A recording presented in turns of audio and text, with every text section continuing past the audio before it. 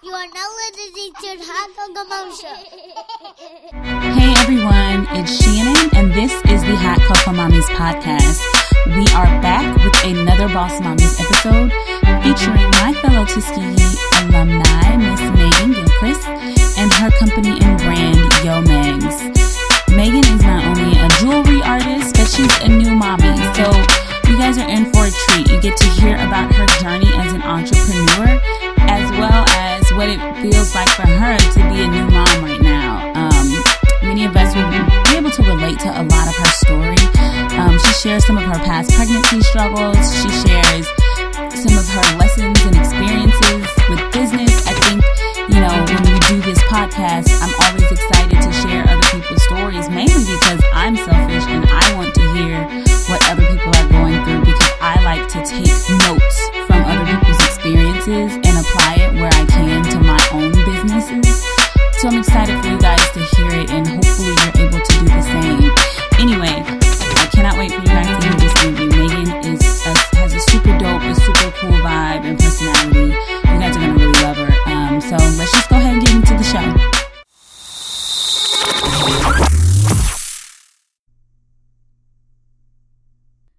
Hey everyone, it's Shannon, and this is the Hot Cocoa Mommies podcast. Today's Boss Mommies episode is featuring the very beautiful and super dope, my fellow Tuskegee alumni, Miss Megan Gilchrist. Megan is a jewelry artist and the owner of YoMegz, where she creates and recreates one-of-a-kind vintage jewelry. So, Megan, welcome to the Hot Cocoa Mommy Show. Thank you so much. Happy to be here. I'm so happy to have you. So, Megan just had a daughter named Quest. So, I wanted to start there. What was the inspiration behind her name? Because I love it. It's so dope. You. It's so unique. Where did you come up with her name? Well, her father is a Q name. So, okay. I was like, let me just give him that. Okay. So, she has his initials, QJA, and Quest stuck with me from the beginning. Okay. Like, it was just one of the first names, and then it just never... We have a chalkboard wall when we first walk into our house. We have all these crazy names, but Quest was the one. I love it. I think it's so pretty. What's her middle name? J. So, like J-A-I or... J-A-I. That is so cute. So her name means on the search always for victory. I love that. I love that. Mm-hmm. I love how, like, I feel like the people in our generation are going for just super, like, cool, non-traditional names that have really deep meaning. You know what I mean? So I do love that. Yeah. So Quest is 2 months old? 2 months. 2 months old. Mm-hmm. How have you been adjusting to motherhood? I think I'm doing really good, actually. Good. The beginning was really tough, and I thought this is how it's going to be for the rest of my life, and it just kind of freaked me out, but it gets easier. Mm-hmm. It gets easier. Those first, like, every 2 hour feedings and that whole thing. Mm-hmm. Isn't that weird? It's like who you can't prepare for that. You can't even prepare your body for that. No. And I don't think anybody can tell you. Like, you have to be a mom to understand, honestly. Yeah. Because I've read crazy things that happen to you, and I've experienced that plus more. Yeah. So it's just like, oh my God. Yeah. How was your pregnancy? Did you have a pretty easy pregnancy? My pregnancy was really easy. Because when I saw you pregnant at, it was during homecoming at the pop-up shop, I was like, look at her. Like, you just looked good. You looked like it didn't look heavy, if you will. Like, I felt heavy my first pregnancy. Yeah. Like, you looked really good, and like you carried well, and you were really pretty and glowing. So the whole pregnancy was pretty. It was, so physically it was amazing. I think I was very lucky. Mentally, it was not okay. Just to be really honest with you guys. It was emotional. I was very emotional. Yeah. And I was going through things with my family. So it was just, I was trying to be positive the whole time, because I was like, I cannot have my daughter come out crying all the time. Yeah. I just felt like I was going to pass something crazy to her emotionally. So what are some of the things that you did to kind of try to remain positive and keep the emotions down? Because, I mean, obviously our emotions are our hormones are just all out of whack. I mean, for mine are probably still out of whack. So, like, what are some of the things that you were doing to just kind of keep your emotions level as possible? So I journaled a lot. Nice. Somebody told me, you need to write stuff down because maybe what you're thinking right now is not really what you feel. You know what I mean? So I would write things out, read it the next day, and then I would weed things out that were probably just hormones. Like, I probably shouldn't say this out loud to the people that I love. I probably should just keep this in the journal. Exactly. I love that. Did you journal beforehand, like, or was that new for you during the pregnancy? I used to journal like in high school. Okay. But yeah, I took a break from it and came back to it, and it was helpful. That's so awesome. So do you remember, like, how did you feel when you first realized that you were pregnant? Like, what was your story? 'Cause everybody's got their story of like, I was eating and then whatever. I was actually, I'm gonna be super honest with you guys, okay? I was going through a breakup. Oh, wow. Yep. Going through a breakup and found out I was pregnant. And, but I'll tell you this, because I know a lot of people go through this, but a lot of people don't talk about it. I was pregnant before last year, and I lost my baby. Wow. At 3 months. So when I got pregnant, it was very hard because I knew I was trying to leave somebody, but at the same time I was like, this is a blessing because I felt like I was never gonna have a baby. Right. So when you went through the miscarried last year, and then you found out you were pregnant again, what were those emotions that you were feeling? I mean, I couldn't believe it because, I mean, just my experiences with the doctors, they didn't really know what was wrong with me. But when I found out, they were like, oh, well, you have a heart-shaped, it was so cute. You have a heart-shaped uterus. You actually have 2 uteruses. Like, it was just all this crazy stuff. Wow. Your baby's due on Christmas Eve. And I was like, this is the Lord. Yeah. This is the Lord. Yeah. Oh, my God, that's so exciting. So are you with her father now? We're together. We're working on it. Working it out. For the baby, for us. But we both love her very much, and our relationship is good enough that we're gonna co-parent at the end of this thing, like whatever happens. Yeah, you know. And sometimes, like that, the experience is what brings you back together. You know what I mean? So I think that's so beautiful, and I appreciate you sharing that because you're right. A lot of people don't talk about miscarriage, and you know, the more I talk to people and moms, I'm surprised at how many, even young women, have dealt with miscarriage. Yeah. And I know girls who have dealt with multiple miscarriages, and it's like really just shocking and surprising. And it's something that you're right, we don't give enough of a voice to the experience. We don't. And when I see people voice it, like there's this woman on social media, her name is Happy Truth. Okay. She just got pregnant, and she shares her journey. Like, she's lost many children. Wow. And she just announced that she's pregnant again. But I don't know, I gravitate towards that page because I'm like, nobody really talks about it, or if they know about it, they kind of avoid the conversation with you. Like, even your family might not even know how to talk to you about it. Like, so when I see people being able to have strength and talk about it, I'm like, yes, I clap. I applaud them for doing that. Because I don't know if there's women out there that haven't said anything about it, but...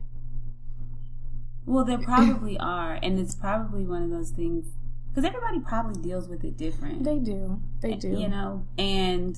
Like, I can't imagine how that must have felt then. And then on top of the emotions of then getting pregnant again and the fear. Because it's scary to be pregnant, period. It is.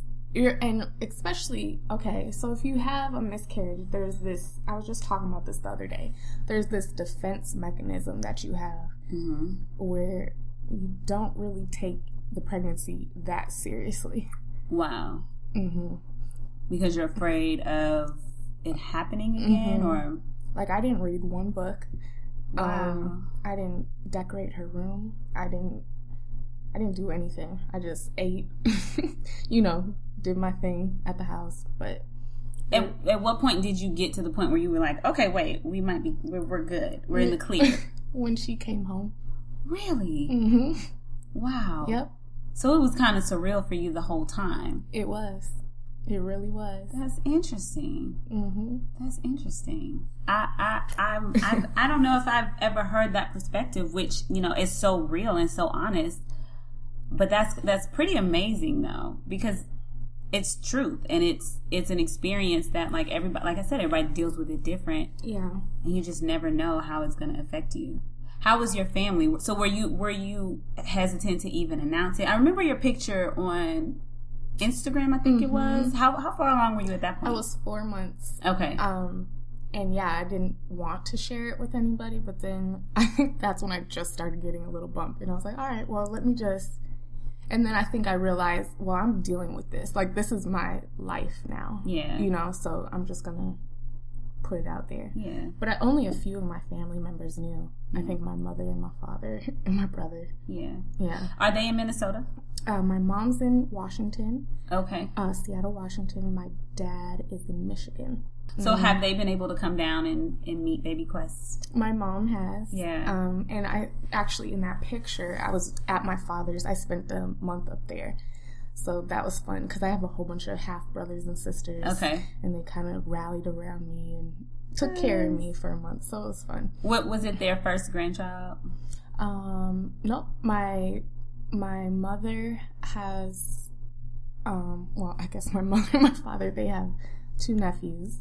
Or 2 grandsons, and then my dad has a granddaughter. Okay, so you got some little cousins and stuff already for Quest. Mm-hmm. So how is that experience living on different coasts at this point from your mom, and then your dad's up north and you're way down south? How's that been for you as a new mom? Well, it's been okay. I've had people around. I have family down here in Atlanta. My cousin who's with Quest right now, she comes over every week. She stays the night, like 2 nights a week. That's and nice. She helps me get things done. And she's our age, so, So it's like, it's a fun, like, best friend, cousin type situation. Exactly. Oh, that's the best. Mm-hmm. So Quest has some fun aunties already. Yeah. So how important is it for you? Because I talk about all the time, like having a village, and when you have kids, like you need the cousin, the auntie, the grandparent, whoever is willing to come around and just give you that time to just do nothing. Have you gotten to that point where you're like, I need a break? I wouldn't say all the way, because I'll bring Quest. Yeah. I'm not afraid to get her out of the house. Yeah. Like, let's go, girl. But I really just understood it takes a village, actually, because this weekend I had all of my boyfriend's family over the house, and they were doing all this stuff. I had to run a couple errands. I had to train. I'm starting to do some part-time work. Okay. And, everybody held it down, and I was like, oh my God, thank you so much. Yeah. Like, I couldn't have done this without you. So I love how, like, I feel like babies bring out the best in people. And despite the circumstances that we're going through, regardless of who it is, like I have found that it brings out the best in people and the best in those relationships. Is that what you're experiencing, you think? Yeah, I think so. Well, I will say, like, I didn't even expect how much people gave to me or gave to my child. Yeah. And I'm just blown away. Yeah. Like, she has such nice things, and it's from other people, and I'm just like, wow, that's really cool. Yeah. And I think, like, with my cousin that's with me, we're really getting super close. And she just moved back. She's from here, but she moved from New York, and she was really lonely out here, but now she's like, oh, I feel like I have something now. I have something to look forward to. So it's really cool. That's so exciting. So what has surprised you most about motherhood so far? Well, the healing process, I'll start with that first, because I'm just like, I just thought I'd, just go about my merry way. Yeah. Nope. Been at the doctor like every week since then, but it's okay. Yeah, yeah. Were you able to have a natural birth? Or not a natural, but a vaginal? I had a C-section. Okay, me too. Really? Yeah. Okay. So she was breached. She was the whole time sitting the same position. Oh, yeah. And so I knew going in, but, and I had it scheduled and everything. So it felt, and I think that's part of the reason why it felt kind of surreal too, because I was like, all right, I have a schedule, like there's no scared, like nothing. But my water actually broke the day before my scheduled C-section. Oh, wow. So it was kind of cool. I was like, all right, she's going to do her own thing. Yeah. Mm-hmm. So when you realized that you were going to have a C-section, was that like, because, you know, nobody plans when you get pregnant. Nobody's like, yeah, I'm going to get a C-section. Like most people aren't like that. Most people just assume that it's going to be vaginally, but then like for me, when did I realize? Oh, I think my water broke while I was in and then I went to the hospital or whatever. Mm-hmm. And then because it had been about almost 24 hours since it broke, they were like, we got to go in and take the baby out. And I wasn't dilating. My pelvis was too narrow. And for me, I was like, I don't really care how you get this baby out of here. Just do it. You know what I mean? Whereas like I've heard people who are like, I don't want them cutting me and that whole thing. Did you experience that? No, not at all. I didn't care how she came out either. Yeah. I did not care. And I knew for quite a while that it was going to be a C-section. And a lot of people I feel are opinionated about that. Yeah. But I don't think it matters. Yeah. I really don't. Yeah. Like I applaud people that have C-sections. I applaud people that had vaginal, but I don't think it's okay to like shame people for C-sections. You don't know what they're going through. Yeah. You know? Yeah. I agree with that. Totally. And like I said, you having the baby. Exactly. I'm no less or more of a mother. Exactly. You know, however I had it. So she was born. Was she born New Year's Eve or Christmas Eve? She actually came December 19th. Okay. Mm-hmm. She came a little early. That's a sweet Christmas gift, though. It is. So she already had her first Christmas. That's so sweet. Yeah. So she's going through all her first stages. So did you guys do anything special around Christmas and New Year's, or were you just kind of adjusting at that point? Yeah, we were adjusting. My mother was in town. Yeah, my mother was in town. His mother was in town like a few days before. So it was just fun. Like, we just had people coming in and out. We had a lot of people coming in and out, actually. So we had a lot of people cleaning, cooking. It was great. Yeah. That didn't stress you out? At the end, it did. Yeah. I'll say at the end of my mother's visit, because she stayed like 2 weeks, and I was like, all right, Mom. It was nice. I can't wait to FaceTime you, though. Exactly. So what are you looking forward to most having a little girl? So I'm starting to really love to dress her, and I think I might be doing too much, because I'll dress her in the morning, like bows and all that extra stuff, and then by the time I get downstairs, I'm like, probably shouldn't have did that. She's already spit up on everything, but I really love dressing her, and then I can't wait to go to like art museums and you know, just all the fun stuff. Like, I can't wait till she understands what she's seeing. Yeah. You know? And you seem like an on-the-go kind of girl anyway. Like, even being a millennial mom, and I'm air quoting that, but being a younger mom, like, you almost hear about, you know, you got to stay in the house and, you know, don't go anywhere for 6 weeks and, you know, mom jeans and mom clothes and mom hairstyles, but like that's none of you right here. Why do you think that is? I don't know. I just feel like I got stuff to do. I really do. Yeah. I worked up until December 18th. Wow. And I probably got out the house. Well, I was driving around 4 days after the birth, but 4 weeks. That's when I took her out. Yeah. I'm there with you. Because I enjoy, you know, being an entrepreneur. I enjoy working and I enjoy paying my own bills. Like, and it's not like I'm racking in millions right now. So I knew like I need to, you know, stick with it. So how have you been adjusting now that she's here? She's 2 months old. You still have jewelry to make. You still have a business to continue to grow. Right. How are you maintaining that balance? What does that balance even look like for you? Well, luckily, so my customer is usually a Tuskegee person, or a friend of a Tuskegee person. It's been very organic, word of mouth. So everybody kind of has a relationship with me in some way. So everybody's been very understanding. So I love that, and I appreciate you guys for being that way. Everybody's like, hey, can I get this when you're ready? Yeah. So they're kind of giving me that extra cushion, you know? Yeah. Yeah. So you're gonna also be working part-time? Are you thinking about putting her in daycare? I am. I didn't want to, but I'm realizing, like, you kind of have to. Yeah. Yeah. It's a necessity. I will say, too, like, reach out to people around you that are in the area because the word of mouth daycare references are also the best, whether it's a in-home nanny or whatever. And it's not that bad, but going into it, you're like, because I did that too, where my grandma ended up coming down, but I was like, I don't want to put them in daycare. And then I'm like, but I ain't got no choice. Yeah. Mama got to go get some coins. Exactly. You know what I mean? Exactly. Yeah. We have some people that have come around and they have daycare, so I'm going to check those out. I was waiting for her to get her shot, so we've already started that process, so I'll be making phone calls probably today. Yeah. Yeah. So you went from Minnesota. Is that where you grew up? Yep. Born and raised. And then you came down to Tuskegee. Yes. How was that culture shift for you?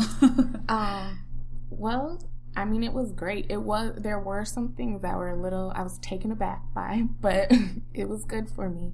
I went in knowing that I wanted that culture change. Yeah. I came probably the year before I attended. One of my best friends went to Tuskegee from Minnesota, and she actually dropped out when I came down. So we had this whole plan, but whatever, it didn't work out. Right. But I'm glad that I went. But yeah, I went down there. I was at Augsburg, which is like a private, probably predominantly white Jewish type of school in Minnesota. I did great, like schoolwork. I played volleyball, but I was like, I don't have a social life. Yeah. You know? Was it hard to connect with people there? I don't know. I just wasn't feeling it. Like, the girls down there, like, the volleyball team, they hazed like it was I don't know. And they were drinking and smoking cigarettes, and I'm just like, what? Like, well, because they got the money and stuff, right? So they usually do the hard drugs anyway. I guess, but I was like, I'm not cool. So I didn't bond with any of them, you know? And I was like, I need my culture. I even had a conversation with my coach that I'm remembering, because she pulled me aside and she's like, what's going on? Why don't you, like, hang out with them? And I'm just like, I think I need, like, to be around black people. I told her that. And so, because my family is so mixed. And my parents actually were both adopted into all black families in Minnesota. Okay. So there's always, that's what I'm used to, but there's always this, I don't really understand where I'm coming from type of situation. So I felt like I needed that culture. I needed to go to an HBCU, and I needed to be around my people. So, and did your best friend really influence you to go to Tuskegee, or did you consider other HBCUs? I considered Howard, but I really liked Tuskegee. Yeah. I didn't really search that hard. I'm not a big researcher, but yeah, I really loved it, because I was down here probably spring break. Probably not the best time to come. Like, the week before, everybody's partying. Like, it was so fun. I was like, yeah, this is what I need. I'm coming. So how would you describe your Tuskegee experience? Because I feel like everybody's got a different one, but everybody loves it in a different way. So how would you describe your Tuskegee experience? Well, I loved it. I guess I loved being around all the different type of people. Like, we had everybody from every coast. I just loved seeing, like, the fashion, the way people talk. Like, I loved it. And then that it was in this country town in the middle of nowhere. It was just like, this is a magical place. Shopping at Piggly Wiggly. Exactly. And you had to make things happen out of nothing. Yeah. So I loved that. Sometimes. I remember I had a meltdown, like, the first week, because I couldn't eat after, the calf closed, and then there's nothing open. And I called my mom, and she was in Minnesota. No, she just moved to California. And I was like, Mom, can you order me a pizza? That is so funny. And she ordered me a pizza, but she was like, all right, now you're on your own. But wait, did they deliver? Yeah, it was one of the pizza shops. That was a local pizza shop. It was open at the time. I forget what it was called, but yeah. Have you been down there lately? Maybe 2 years ago. It has changed so much. I went down there Sunday, and my little cousin's 17, and I'm driving him around campus, and I'm like, I don't know what that building is because I've never seen that. I don't know what that is because that is totally brand new. Like, it was so many, like, buildings, and I mean, I think it's great, obviously, but I'm like, y'all are a little spoiled because what dorm were you in? Were you in Adams? I was in Sage. You were in Sage? See, I was in I do remember you in Sage with Stevie and that whole crew. So I was in OD where I was telling my cousin, I'm like, you take a shower and you flush the toilet, and if somebody flushed the toilet while you're in the shower, you're gonna get first degree burns. Like, that is the HBCU Tuskegee experience. Yeah. So you went from Tuskegee, and then when you graduated, did you come straight to Atlanta? No, I went to LA, and I was out in LA for 5 years. Oh, okay. So, because your mom was out there? Yeah, my mom was out there. I didn't know, so when I graduated, I didn't know what I was doing. Yeah. You know, and there was no work. You remember that time, right? Yes. So, there was no jobs. I applied. I remember I would just apply, like, to hundreds of places just all night. And yeah, because everybody was on a hiring freeze, or you know, that was the dip of the recession that I guess we call ourselves coming out of now. Yeah, so it was. I do remember that. I remember I had an internship, and at that time the conversion rate from intern to full time was like 85%. So it was nice, and I just knew that I was going to be working for that company, and then everything happened that summer, and they were like, y'all are lucky y'all can be interns. Like, it was sick. Yeah, it was. So did you always know though that you wanted to be an entrepreneur? No, I don't think so. I knew I wanted to do something in fashion. I've always known that. And I can see that for you. Can you? So that was my thing, but I never knew how I was going to get there or what was going to happen. So it kind of happened organically because, so I started waitressing. I was cocktail waitressing at a jazz club out there that was down the street. Like, this was my last before I broke down job. I walked in and I was like, are you guys hiring? And the dude that worked there, old guy, runs the club. He's in the club all the time. He's like, yeah, you start tonight. And I was like, oh, okay. And I actually worked there the whole 5 years that I was there. Like, it's like a family type restaurant, you know. But so I would get extra shifts whenever I wanted. So it was cool. But everybody there handed out business cards. So one night I had a stack, like maybe 5 inches high, went through each one, and hey, are you hiring? Like, what's up? One person responded, and he was like, hey, come to this audition tomorrow. So I thought I was auditioning for something, and it was at the 1010 building in LA, which is like a cool little like loft living type place. Okay. And this guy was there, and he's starting a production company, and so I thought I was auditioning for that or something, but I was actually on the panel. He was like, yeah, come sit over here. And I was on the panel auditioning people coming in with him. And I was like, okay. So I just kind of like shadowed him all day. And I ended up being there for about a year and helping him with his production. And like, we would get contracts, and we would make music videos for up and coming artists and do their marketing and stuff like that. And it was really fun. So I got to see all these different aspects of running your own business. And he was this like Middle Eastern type, you gotta do this, you gotta do, you know, all day just giving me knowledge. And I was like, this is so dope. So I never got paid. It was an internship. So for a year I'm doing this, and then finally I was like, you know what, I need to eat. Like, hello. So I started bringing stuff. I started making stuff just randomly, bringing it on set. And all the models were like, oh my God, you need to sell this. And I was like, really? Like, you guys like this? So I started doing pop-up shops. Okay. And the first one I did was with Trap House Clothing. Okay. You know, Will the Thrill. Uh-huh. So he had a party in a parking lot. And I sold my first pair for $50 in a parking lot. And I was like, oh, shit. Wow. That is so dope. So I was like, I can do this. Yeah. If they're going to just buy this in a parking lot, like, all right. Yeah. Yeah. Wow. So YoMegz was birthed. So where'd the name inspiration come from? It's actually Tuskegee birth because I think all the New Yorkers kind of, YoMegz. And then it just turned into one, you know. Oh, wow. Yeah. That's funny. Uh-huh. That's very cute. I wouldn't have ever even thought to put that. That makes sense, though. Because that's exactly how they talk. Yeah. It was never Megan. It was YoMegz. So that kind of stuck with me. So I named it all fours at first. Because my favorite number is 4. But then people were kind of taking it derogatory. Like, you're on all fours. And I was just gosh. All right, let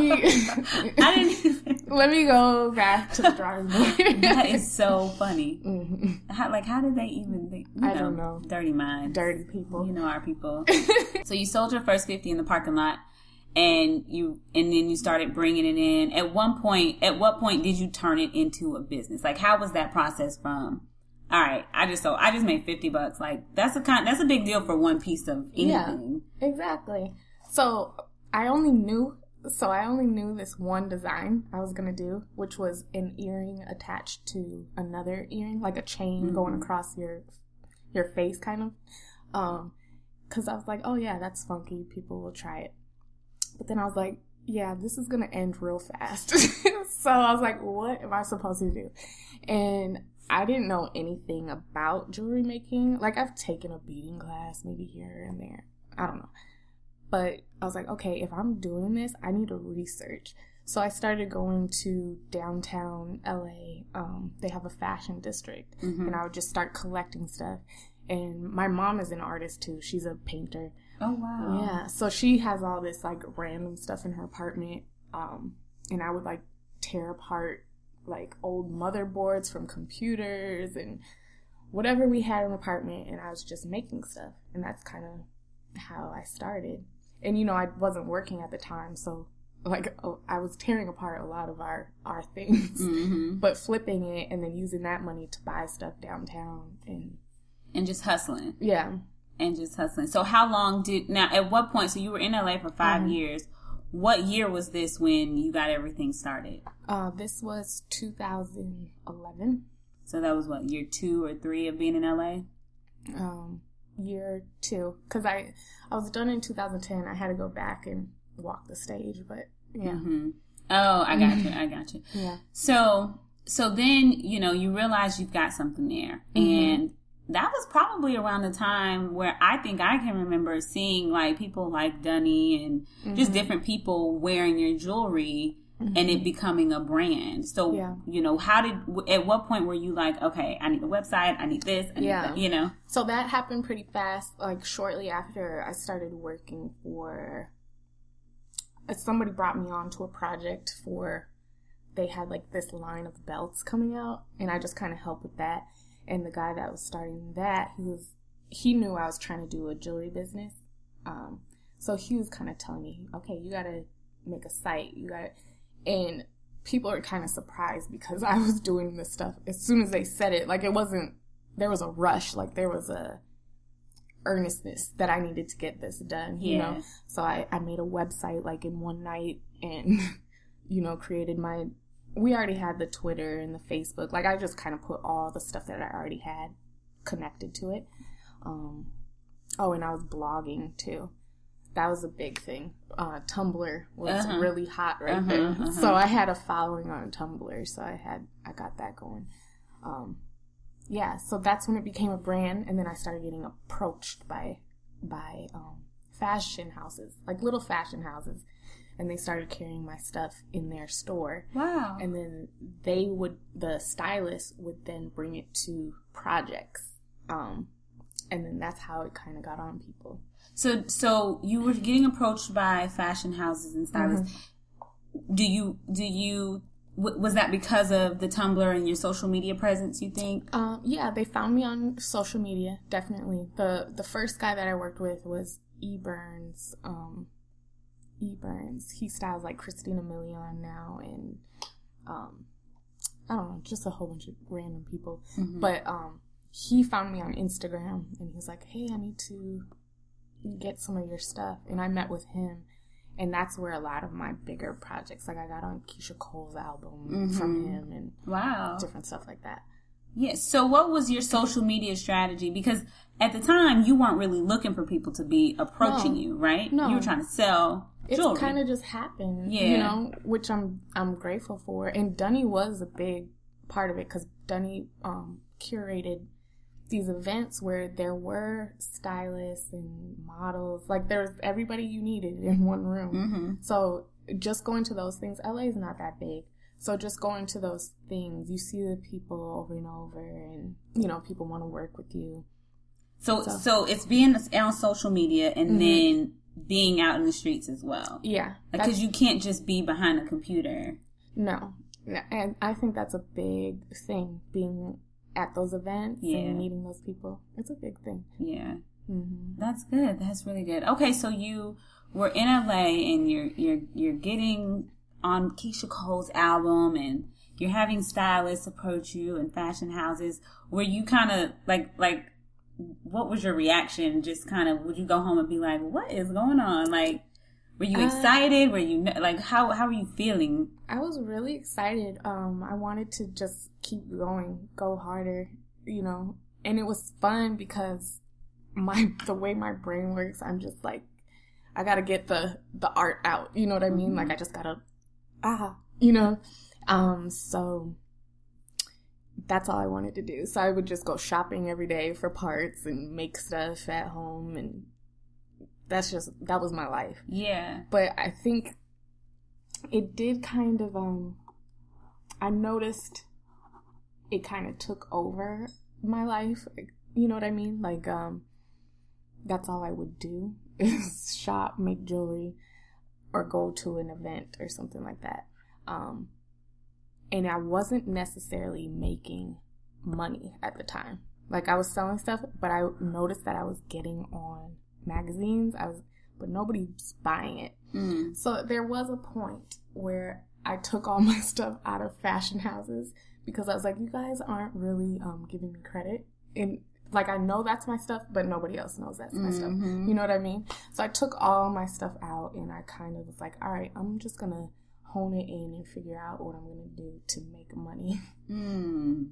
So they were in the fashion houses and they were in the magazines, but they weren't, you know, tagging you or in the fine print. They weren't telling them where they got this stuff from. Yeah. So how did you get to a point where you realized you had to have that conversation? Like, obviously you weren't making money, but like, how did those conversations go? Because what I hear is like, I know my value. Mm-hmm. I know that my jewelry pieces are they're one of a kind. They're dope.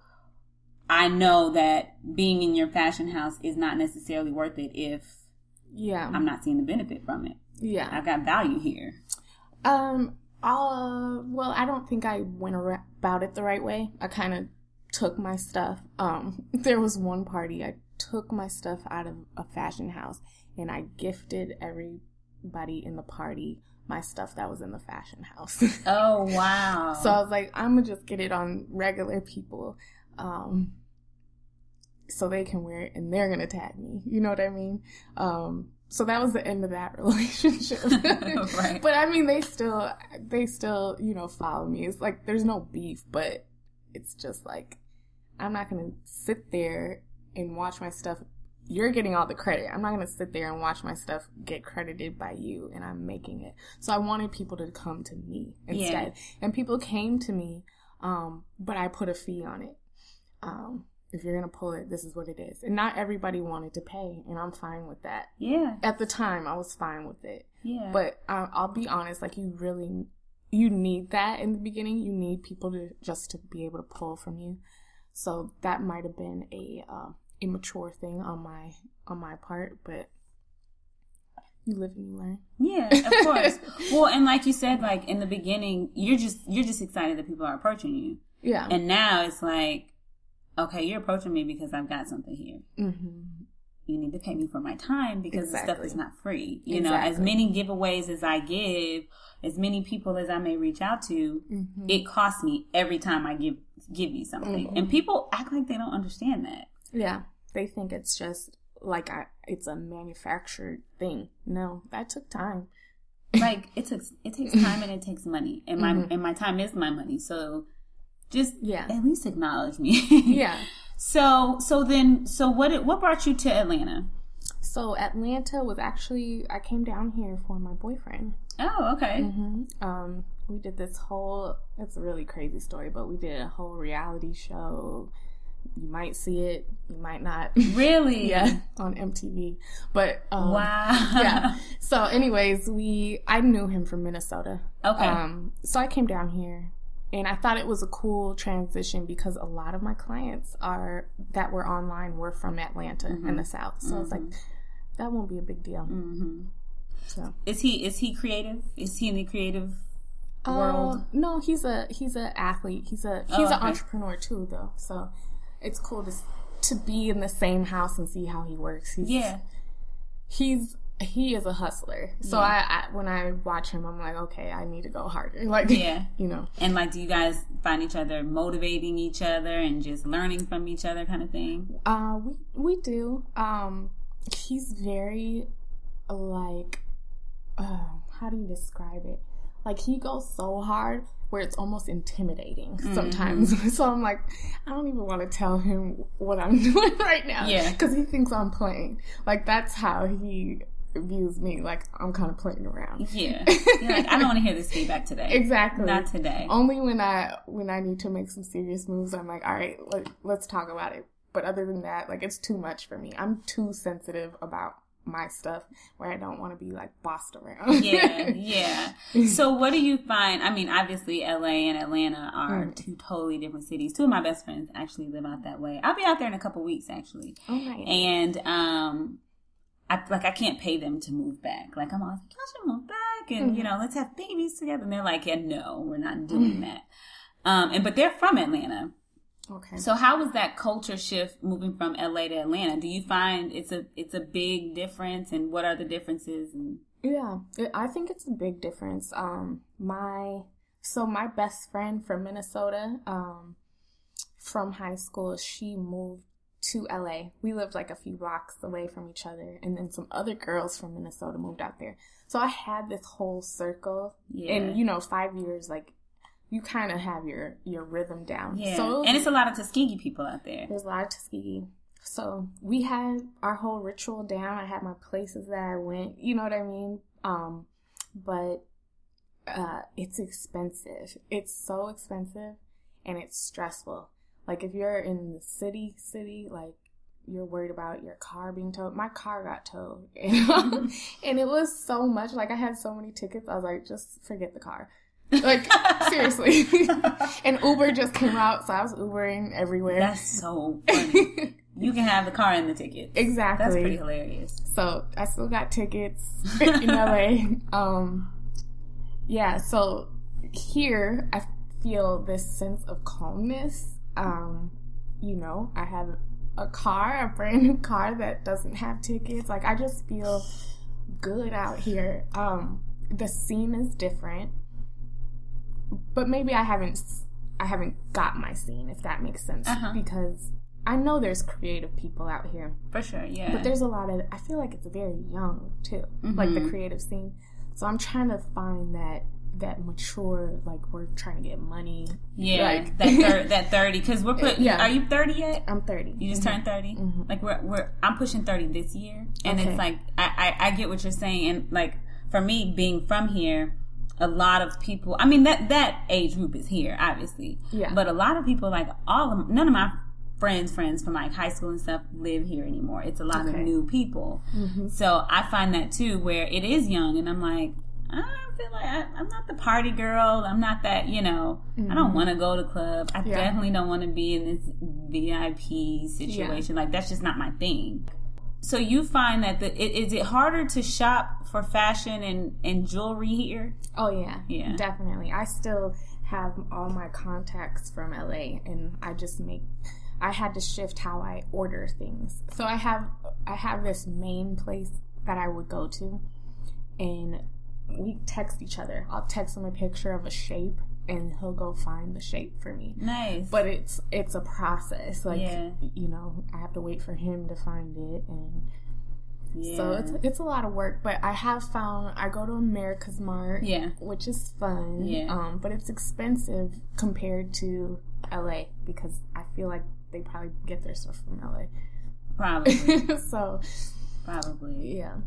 Yeah, it is. It is. I mean, it's like, although I will say Atlanta's scene is growing. Like, it's changed so much even since, like, I'm totally old Atlanta. So I'm still walking around like, where the hell am I? Like, where is this place? Like, you know, but even like I went to this place called,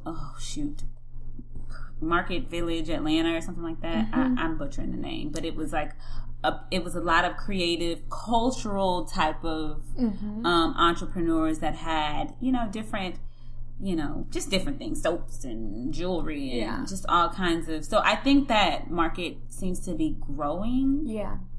But, you know, we slow down. We're still in the South. I noticed a lot of that. Like, there's a lot of community type pop-up shops and stuff, which is really cool. I think I just got used to a certain thing, but I mean, I have a child now, so I need to like reroute my scene anyways. So, you know, what do you think you're looking for? Just out of curiosity. I don't know, because I was on, and it doesn't matter because it was the past, but I was on Melrose, like with, who was out right then? I don't know. There was just like all the people that were up and coming, like BJ the Chicago Kid and what's his name? Like Trap House Clothing. Like everybody that was in that era was in my scene right then. But I'm not out there smoking ganja anymore and doing, you know, drinking all night. Like that's not me anymore. So I think I'm looking for people that are cool, laid back. Like, I'm not a club girl either. So people that know how to have a house party and, you know, just have fun, but not be judgmental, if that makes sense. I hate that scene. I went to a club maybe once since I've been out here, and I left in 15 minutes because I was like, this is bullshit. Yeah. You know, because I'm like, if you're looking for non-judgmental, you might be in the wrong city. You might be in the wrong state. No, and I've noticed that too. Like, I think the clubs are very similar to LA. Like, all the VIP and club sections. Like, people used to dance here when I used to visit. People don't dance anymore. They do this. In the club, I'm looking down at my phone, by the way, guys. They're either looking down at their phone or they're Snapchatting, but like, there's nothing to really Snapchat. There is no dancing. It's weird. It is. So where do you see YoMegz going? Like, what are you planning on? Where are you planning on taking YoMegz in the next, let's just say, 2 years? 2 years. I want to continue with what I'm doing with recreating vintage pieces. I love that aspect. Like, I've been approached to do manufacturing, but it's just so I don't know. I don't like it. Like, I like people to feel a special piece, like it came from somewhere. So I want to keep doing that. I probably need to bring on somebody, but like we were talking about before we started the podcast about building a team, it's really hard. People don't necessarily see your vision, or they don't have the patience, or even the work ethic for the vision. Exactly. So one day somebody special will come along and add value to it, but I'm not gonna like stress about it. But I do want to branch out. Like, since having my daughter, I'm like, I want to make cool stuff for kids. Yes, that's a total market, and I can see that for you. It's such a market. Like, there's so many cute little stay-at-home moms that have created stuff. Yeah. Like, her favorite thing right now is her Nubu, which is a pacifier, and it has a animal attached to it. Like, if she doesn't have that, it's over. Like, so I want to just come up with something cute, you know? Yeah. And make some money off of it, and and you know, see where it goes. How do you feel when I had my son? My mind shifted, but it shifted in a way of like activism type of thing. I had my son around Trayvon Martin in that whole time period. But then when I had my daughter, I felt a responsibility to just like hustle like hell. Like it was just a whole different kind of mentality. Did you feel that? I did. And I felt like, all right, I hope she's like me, like my viewpoint on like how people treat you, how a man treats you, like, you know, you need to get your own, because I'll give you the background on that. When I came down here, my whole how I worked shifted, and so I kind of felt like my confidence kind of went down, because it was like I wasn't in control anymore, you know. So I never want her to feel that way. Like, she needs to be confident. Like, she needs to get her own no matter what. Like, she's going to be good no matter what, but I need to instill that in her. Like, we're going to be a hustler. Yeah. You know? Exactly. We're going to get this, mama. So. And in order for her to see that, you got to kind of do that. Yeah. That's how I feel, too. So being a stay-at-home mom, like, full-time is just not in the books for you. Like, that's not your personality. If I could figure out how to make jewelry without her choking on it, and if I could just figure out how to do that all in the same house, I would. But that's why I want to do the children thing, because I kind of want it to turn into her thing. Yeah. Like, I can see that. Like, you can, come up with an idea. Like, you know. Well, I saw that video that you posted, which I fell in love with it because it was so cute, because it's like, even at that point, she must have been, a month old, 6 weeks old, and you got her in a carrier, and you're sitting down, and you're hustling, and it's like, I'm showing you from birth that, like, mama's still gonna make this jewelry and still get this hustle on while you're here. I love that. Yeah. I love that. That's important. So before we wrap up, just let everybody know, like, what is it about YoMegz that we need to know? Okay. I think YoMegz is just a special type of jewelry. Like, I love how you introduced me as a jewelry artist. Like, I feel respected when you say that, and I appreciate it. But it really is art to me. Like, I love being able to find the different parts and just sit down and create. And I love repurposing things. And I think that is special, and it's helpful for our environment, because so many people just throw things away. And when I see those things, I'm like, no, like, you can... Let me use that. Yeah, like, you can... And I appreciate people... Like, even a way to support me is just send me your old jewelry. Like, I've had so many people do that, and I'm like, that's so much love. Like, that's free inventory for me. That makes sense. Well, I have on a YoMegz find right now, because you also shop vintage, like, thrift store type situations. Yeah, so I started doing that. I actually started doing that this summer when I was in Michigan with my dad. Because he lives in this really small town, and there's this lady, she has this store, and she had like boxes and boxes of jewelry, and I was like, what are you doing with this? She's like, nobody buys it. I was like, can I have it? And she gave me everything. So I was like, so I just picked out things that I thought were cool. And I think it's important to keep some things that are classic, you know? Like my necklace. Yeah, your necklace is dope. Yeah. My husband loves it. He's like, he's always like, I'm like, well, which necklace do you think I should wear? He's like, well, where's your gold one? I'm like, okay. Like, it's his total favorite. I read on your website that about your grandmother's influence on your jewelry line. Yeah. Can you tell us about that? Yeah. So I draw from all of my grandmothers because they all were super different. And, you know, like I was saying, we were adopted. My two parents were adopted. So I have my mom's real mom and her adopted mother. Her adopted mother was super funky.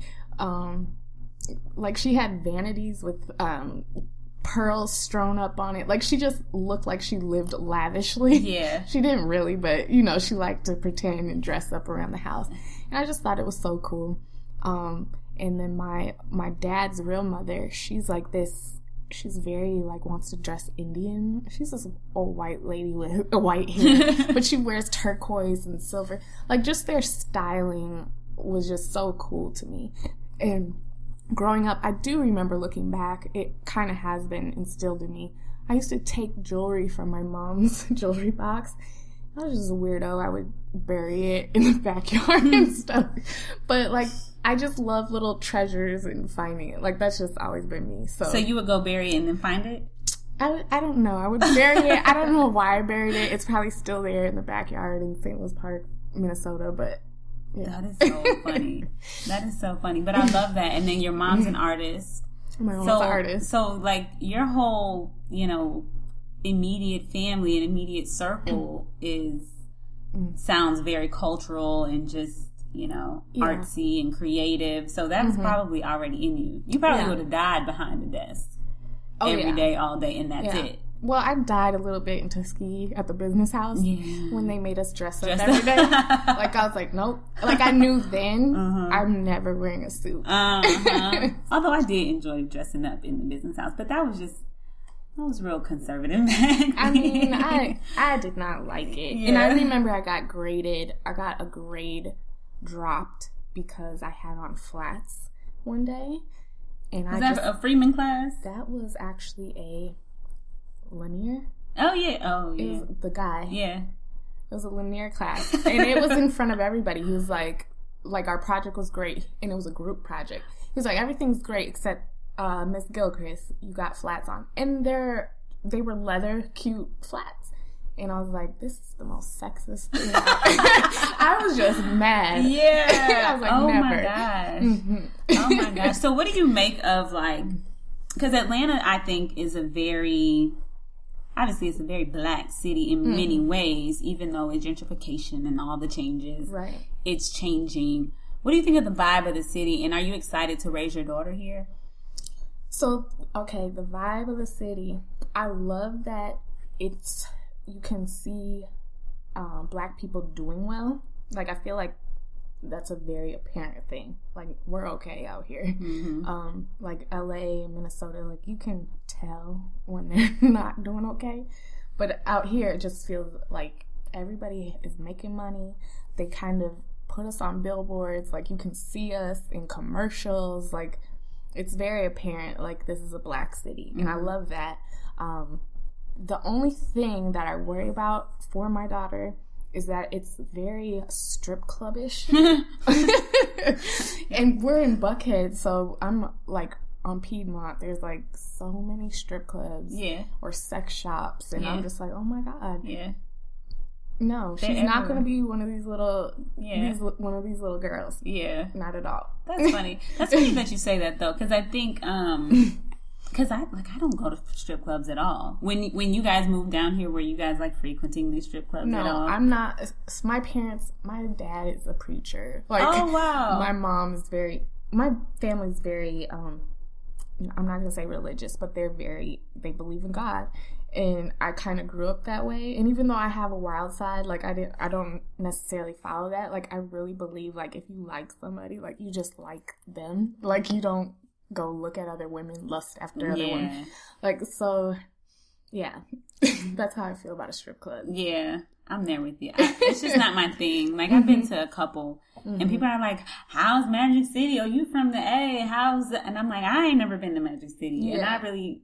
Yeah. Don't desire to try it, honestly. And I'm not going to say I haven't been to one, but I felt very uncomfortable. Yeah. I don't want your booty juices on me, first of all, because I've been to a few. And I just, it's like, okay, cool. And I'm cheap. I'm not giving you my money. And I know you're going home with thousands of dollars. I'm not. And then you can't even stay in there if you don't. So it's like, it's not my thing. Yeah. So you said your dad was a preacher. How was that growing up, the daughter of a preacher? I mean, it was cool. Like, he didn't have his church growing up, but he would do little classes here and there. And my mom, they've been separated since I was 3. So I'd be at his house, and you know, very Christian. We weren't allowed to watch cartoons that had, like, witchcraft or go trick-or-treating. You know, just, he was very strict with it. And then my mom, she went to a whole different type of church.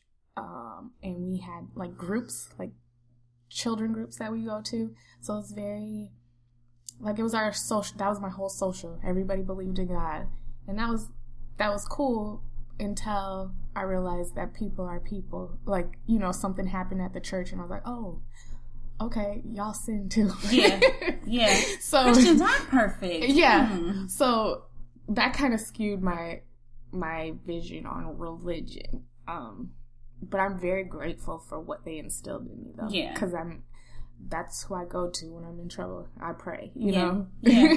That's good. And especially, do you find yourself praying even more now that you're a mom? Yeah, very much so. And I came back to it because I did kind of stray away, like in college, because of me realizing that people are regular people in church. I kind of went on my own, like, okay, I'm not understanding this.